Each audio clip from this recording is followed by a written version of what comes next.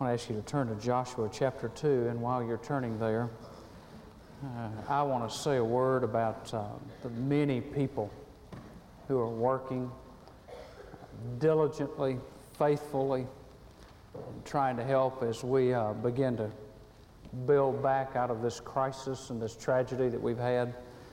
And so many folks have worked, and it would be unfair for me to start naming individuals because I would miss somebody that has worked diligently and faithfully. But during the welcome, I saw Nicole Moore's folks are here, and they're seated right in here. Right, y'all stand up. They're here working with the Tennessee Baptists who are here helping, and they represent just so many people. We're glad you're here, glad you're in the service. And Kevin and Nicole are on staff here, and they're now on staff at a church in Knoxville, Tennessee. And I talked to Kevin last week, and he's organizing for 2 Sunday schools in the church that he's in. And so I told him, God bless you, brother. We've been there, and we know what that is. But I'm excited about them being here. They've given a week of their time, and they're back for another week to help out. And I appreciate them and so many like them that are coming. Our church is coordinating the effort of trying to get volunteer groups to come in. And so many of our people have been up here. I was up here late yesterday afternoon, and so many of our folks working the phones and walking around, and they're tired and they're exhausted, and yet they're willing to work and willing to go the second mile. And we have shown, I think, in the midst of all of this, what we really are. You know, we can talk a game, but what we really are comes out in a time of crisis. You know, Peter Lord said it's what comes out of you when you're squeezed is what's on the inside. Well, we've been squeezed, and a lot of our folks have been squeezed, and I just commend and applaud and thank those of you who are working so diligently, who have given. In the mail this week, we've gotten churches that just probably don't have 200 people that have sent us $200, and some have sent us $1,000 to just help people. And I'm just grateful for what God's doing in the kingdom and what He's doing through people to burden their hearts to do something for someone else. Now, what this means is there's going to come a day in our life as a church family when there's going to be a tragedy and a disaster in another part of this country. And just as people have risen up to help us, we're going to be needing to go and to give to help them. God is blessing us right now by them giving to us.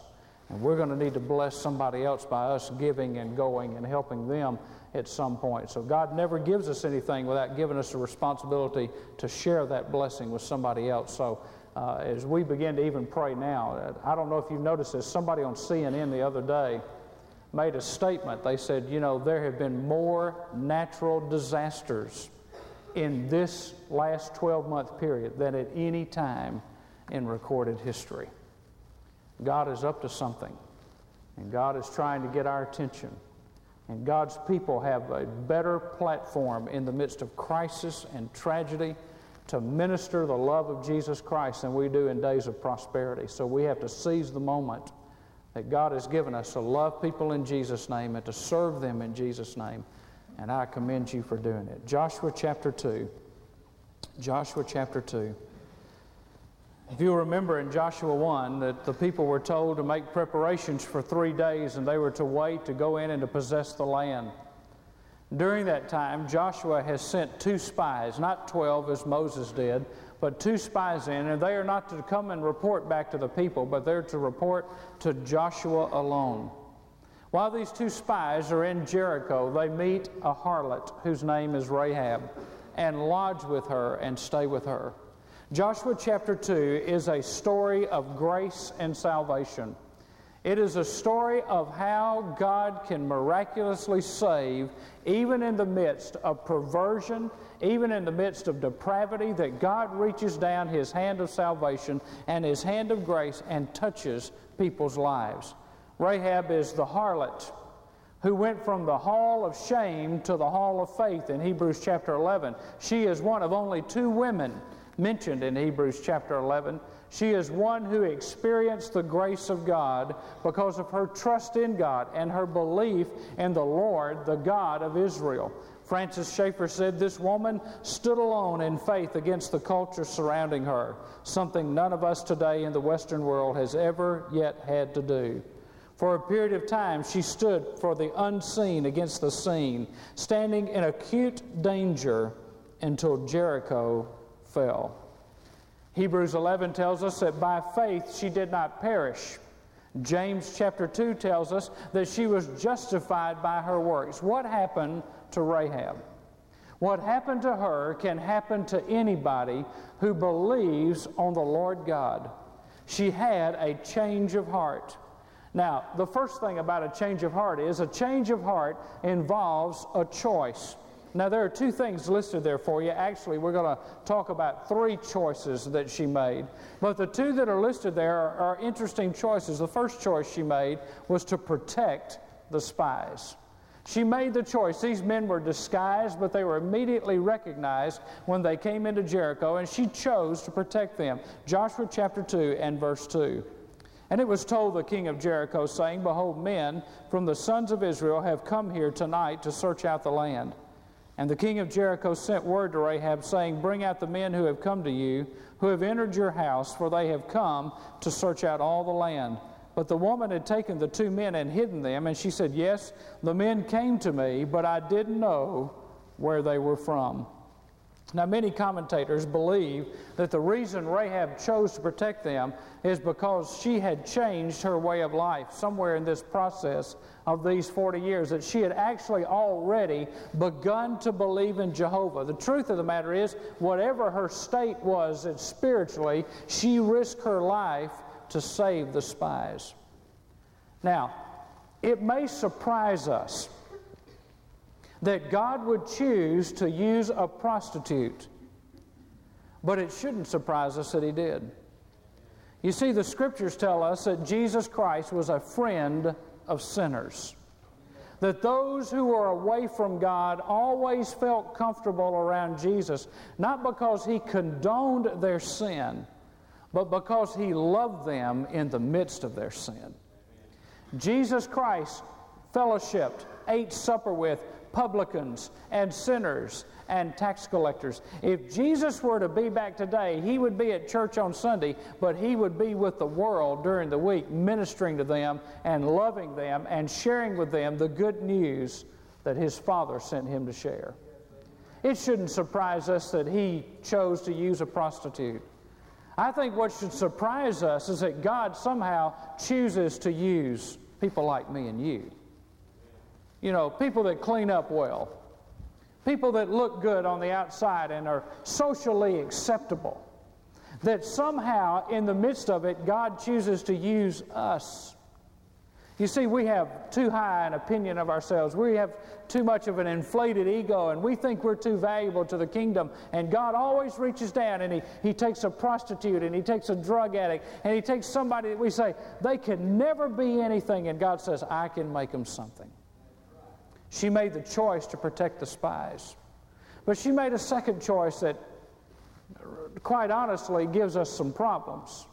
She made the choice to lie about the spies. See, she said that she didn't know where the men had come from, and she did. She said that they were gone, and they weren't gone, and she said that she didn't know where they were, and she did know where they were. Now, should we justify the lie that Rahab told? No. Lying was a part of her culture. On the one hand, she saved the spies. On the other hand, she told a lie. She deceived the messenger from the king of Jericho. Now, was this wrong? Yes, it was. She had enough faith to save her, but she hadn't developed enough in her life to make the applications of faith that she would make later on in her life. I would contend that Rahab was a very new believer, and she made the mistakes that a new believer makes. Now, what happens is we in the church, some of us have been saved so long, we think when you get saved, all of a sudden everybody's supposed to be perfect, just like you are. They're not supposed to make any mistakes. They're never supposed to blow it. They're never supposed to stump their toe and do something that's outside of God's will, or their flesh is never supposed to come up, because after all, they've been saved. Being saved is a cure-all. Well, I like the story that Howard Hendricks tells. Hendricks was for years the chaplain for the Dallas Cowboys, and he took a minister out to the practice one day, and he wanted this minister to meet some of these professional athletes. Well, the reason everybody knew it was a minister is because he had on a coat and tie while everybody's out there in 105-degree heat in Dallas, Texas, doing two-a-days. So he takes the guy out there to meet him, and the minister's out there. He's leaning up against the fence, and he wants to meet all these professional athletes. You know, get his picture taken with him, meet them, and impress his friends that he went to the Cowboys camp. And so Hendricks has got him out there, and he's talking to him, and he said, now, you see Roger Staubach's out there, and you see this person's out there, and this person's out there. He said, well, he said, you see that guy over there? He said, he plays linebacker for the Cowboys. He said, he's just been saved just a few months. He said, oh, really? He said, yeah, man, he got gloriously saved. I mean, he's just been saved a few months. He's excited about the Lord. So he just kind of focuses in on this guy. He's a new believer, and he's focusing on him. He's got a pretty strong reputation for being a tough football player. And so they're running some drills and running some practices, and the guy misses a tackle, and he says a cuss word. And the preacher turns to Hendricks, who's a professor at Dallas Theological Seminary, and says, I thought you said the guy was saved. He said, he is saved. He said, but I heard him. He just said a cuss word. And Hendricks said, man, you should have heard him before he got saved.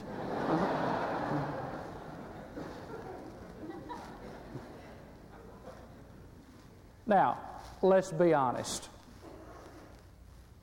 It takes a while to progress in your faith, doesn't it? You didn't get all the questions answered and all of life figured out, and you didn't become what you are today overnight, did you? You still had some things you had to deal with. You still had some things that you needed to give up. We sang Grace Greater Than All Our Sins in hymn number 201. Hymn number 202 is Amazing Grace. That's the Baptist National Anthem. We sang that, Amazing Grace, how sweet the sound that saved a wretch like me. I once was lost, but now I'm found, was blind, but now I see. John Newton wrote that hymn. John Newton was saved while he was working as an employee of a company that transported slaves from Africa to England. God gloriously saved him. But for 1 year after he was saved, he still worked in the slave trade until God began to work in his heart and convict him that being involved in the slave trade was immoral and it was unchristlike to sell anybody else into slavery. And so he got out of the slave trade. But it took him a year after he was saved and wrote the hymn, Amazing Grace.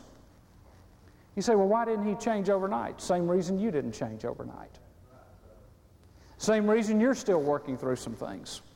Same reason I'm still working through some things. It's because we are so affected by our old nature that Dr. Havner says that when God saves us, He doesn't give us a tune-up, He gives us a new engine. Because the old one's so bad, and you still got that old engine that just wants to crank up every now and then. Just wants to run a while, get the engine and the fluids running, just to make sure it's still there. Paul said, "O wretched man that I am, who shall deliver me from this body of sin and death?" I tell you, there are days when I get up and look in the mirror, and it's not because I look, it's because I know what's on the inside. I say, "Oh, wretched man that I am." Now, she chose to lie. The Scripture, just because it records a lie, doesn't mean that God approves of it. You remember Abraham lied about who Sarah was to the king of Egypt, to Pharaoh. God didn't approve of his lie, but God recorded it. Why? Because God wants us to see His people, warts and all. He doesn't want to paint a picture of those who have served Him in history and say, well, I might as well not even try. I can't be like those people. They didn't have any mistakes. They didn't have any faults. They were people just like you and I. The people in the book of Hebrews in chapter 11 were people just like me and just like you. They had to process in their sanctification. They didn't just get it and it was clear and over and everything was wonderful, and boy, every day they sang, every day with Jesus is sweeter than the day before. Some days they sang, if I have one more day with Jesus, I'm going to be sick. And you've had those days too. I mean, you've had those days that have been Job days, not mountaintop transfiguration days. And she lied. Now, here's the problem. I have heard people say, well, since Abraham lied and God blessed him, and since David lied and God blessed him, and since Rahab lied and God blessed her, then that must mean that sometimes it's okay to lie. 2 years ago at the Southern Baptist Convention, we had Oliver North speak. Oliver North is an American hero. There's no doubt about that. But he lied to Congress. So I guess it's okay if you lie to liars.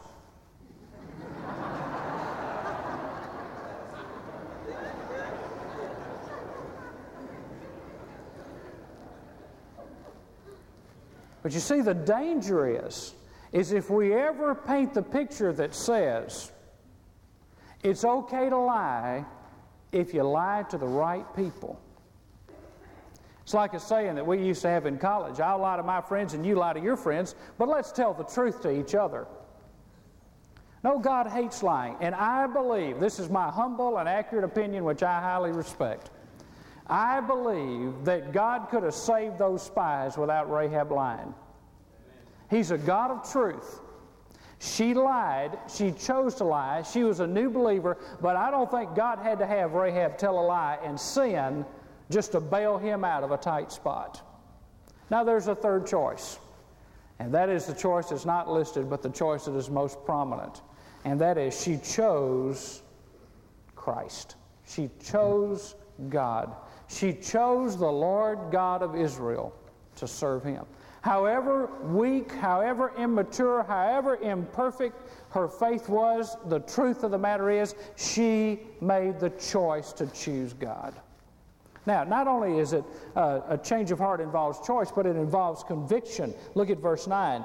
And said to the men, I know that the Lord has given you the land, and that the terror of you has fallen on us, that all the inhabitants of the land have melted away before you. For we have heard how the Lord dried up the water of the Red Sea before you when you came out of Egypt. Look at verse 11. And when we heard it, our hearts melted, and no courage remained in any man any longer because of you. For the Lord your God, He is the God of heaven above and on earth beneath. You know what she was saying? The king's already told us. He called a news conference, put up the microphone and everything, and he's already told us Jericho's a lost cause. No matter what we do, we can't win. She said, I know the Lord has given you the land. Do you realize that Rahab had more faith in God's power than the spies who went in 40 years before? I know God's given you the land. Well, hold your place in Joshua chapter 2 and turn to Exodus 15, and you'll see how God fulfilled His promise. Now remember, God had told the people that He was going to give them the land. They didn't believe it. They disobeyed God. They walked away from God, and they spent 40 years wandering in the wilderness, never living up to the promise, and dying in the wilderness, everybody over 20 years of age. Yet God had said, I'm going to give you the land. Now notice what else God had promised them in Exodus 15 and verse 14. The people have heard, they tremble. Anguish has gripped the inhabitants of Philistia. Then the chiefs of Edom were dismayed. The leaders of Moab, trembling, grips them. All the inhabitants of Canaan have melted away. Terror and dread fall upon them. By the greatness of thine arm they are motionless as stone, until thy people pass over, O Lord, until the people pass over whom thou hast purchased. You see, the Canaanites knew that they were squatters on God's land, and they feared eviction, and they trembled. It says they were as motionless as stone. Why? Because they had heard about the great and awesome power of the God of Israel. They were demoralized, and what led them to fear should have led Israel to faith, but Israel was also led to fear. Rahab, however, it led her to faith. It led Joshua and Caleb to have faith. You see, when you face obstacles in your life, you have to have enough convictions that you believe the Word of God and you believe the promises of God, and it doesn't lead you to fear the obstacles and the circumstances you face. It leads you to have faith in the midst of the obstacles and circumstances that you face. Now, there's a third thing. A change of heart invokes a covenant, verse 12. Now, therefore, please swear to me by the Lord, since I have dealt kindly with you, that you will also deal kindly with my father's household, and give me a pledge of truth, and spare my father and my mother and my brothers and my sisters with all who belong to them, and deliver our lives from death. Look at verse 17. The men said to her, "We shall be free from this oath to you, which you have made us swear, unless when we come to the land you tie this cord of scarlet thread in the window through which you let us down. And gather to yourself into the house your father and your mother and your brothers and all your father's household. And it shall come about that anyone who goes out of the doors of your house into the street, his blood shall be on his own head, and we shall be free. But anyone who is with you in the house, his blood shall be on our head, if a hand is laid on him.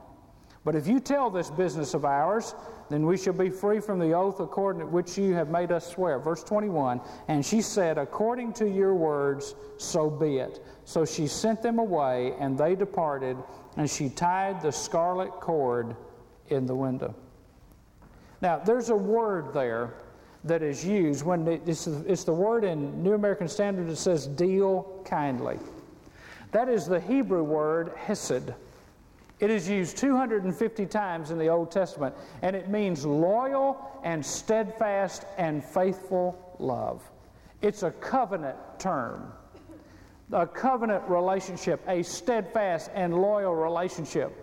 She says, "I have dealt in hesed with you, in loyal and steadfast and covenant love with you. Now, would you deal in hesed, covenant, steadfast, and loyal love with me?" Now, notice verse 12. Verse 12 says, "The Lord," not your Lord, not the God of Israel, but the Lord. She personalizes a relationship with God. That is evidence of her faith.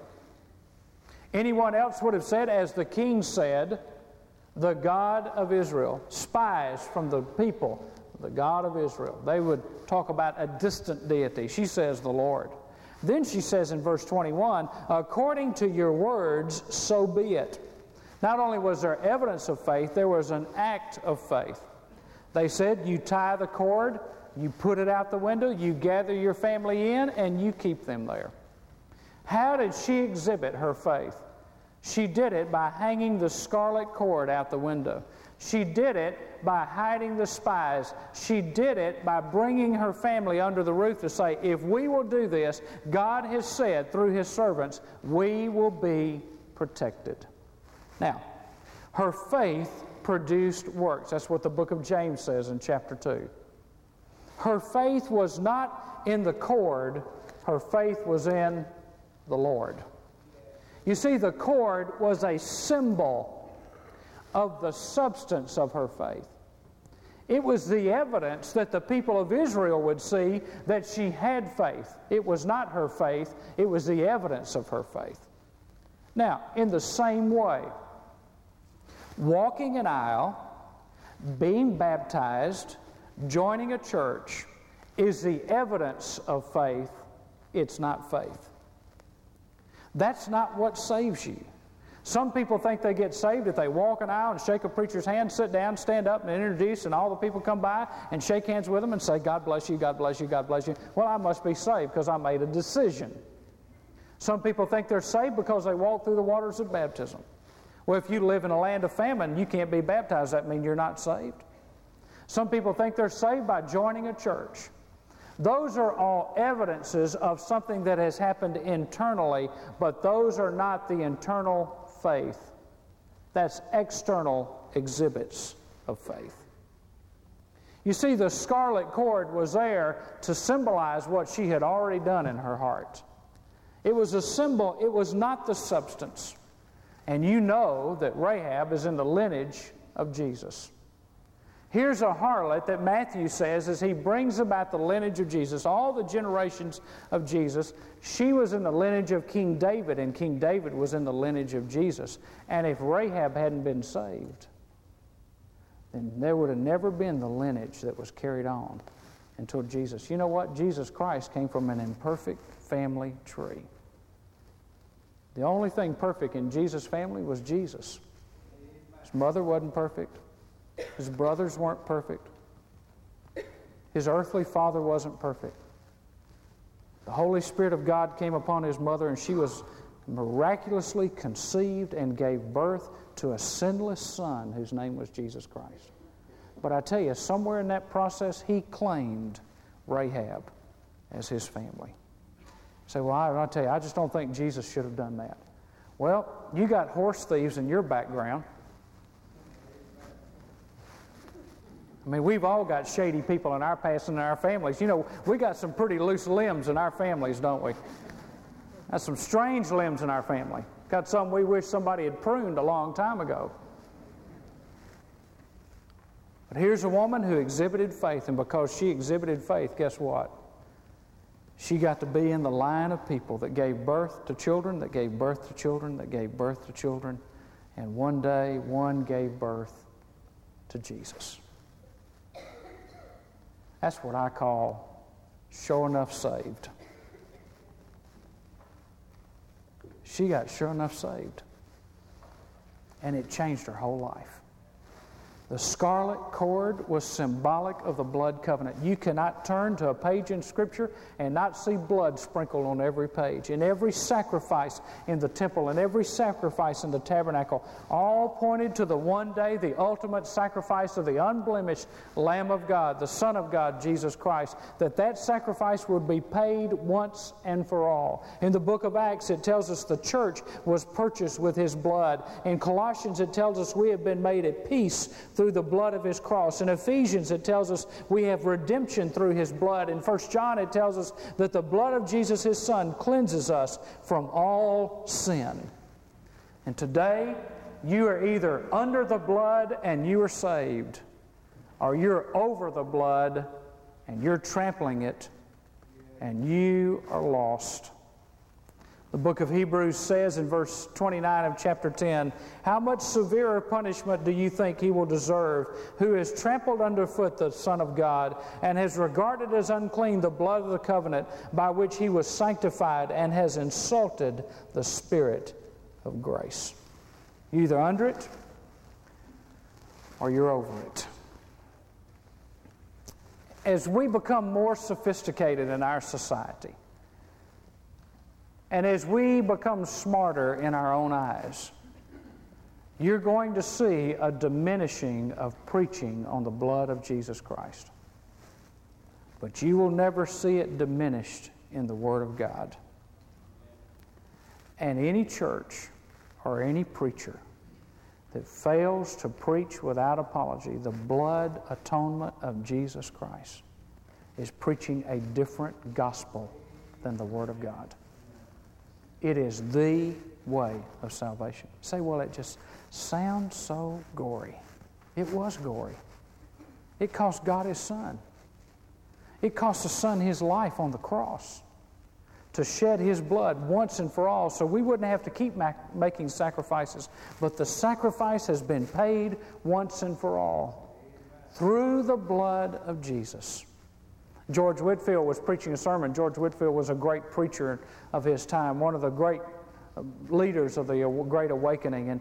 And he was preaching, and he preached, "The door was shut." He was referring to the ark and how they shut the door. And once the door was shut, no one else could go into the ark.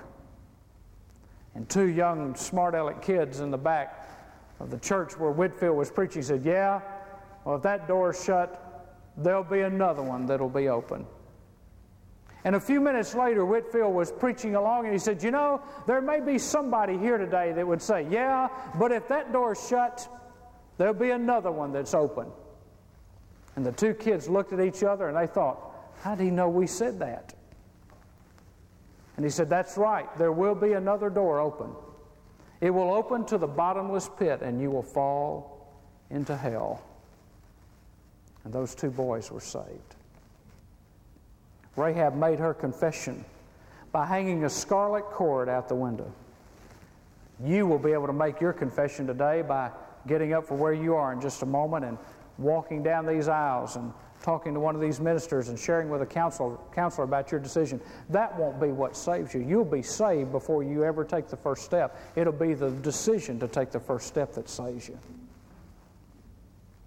You see, that's just the evidence. That's just your scarlet cord. What can wash away my sin?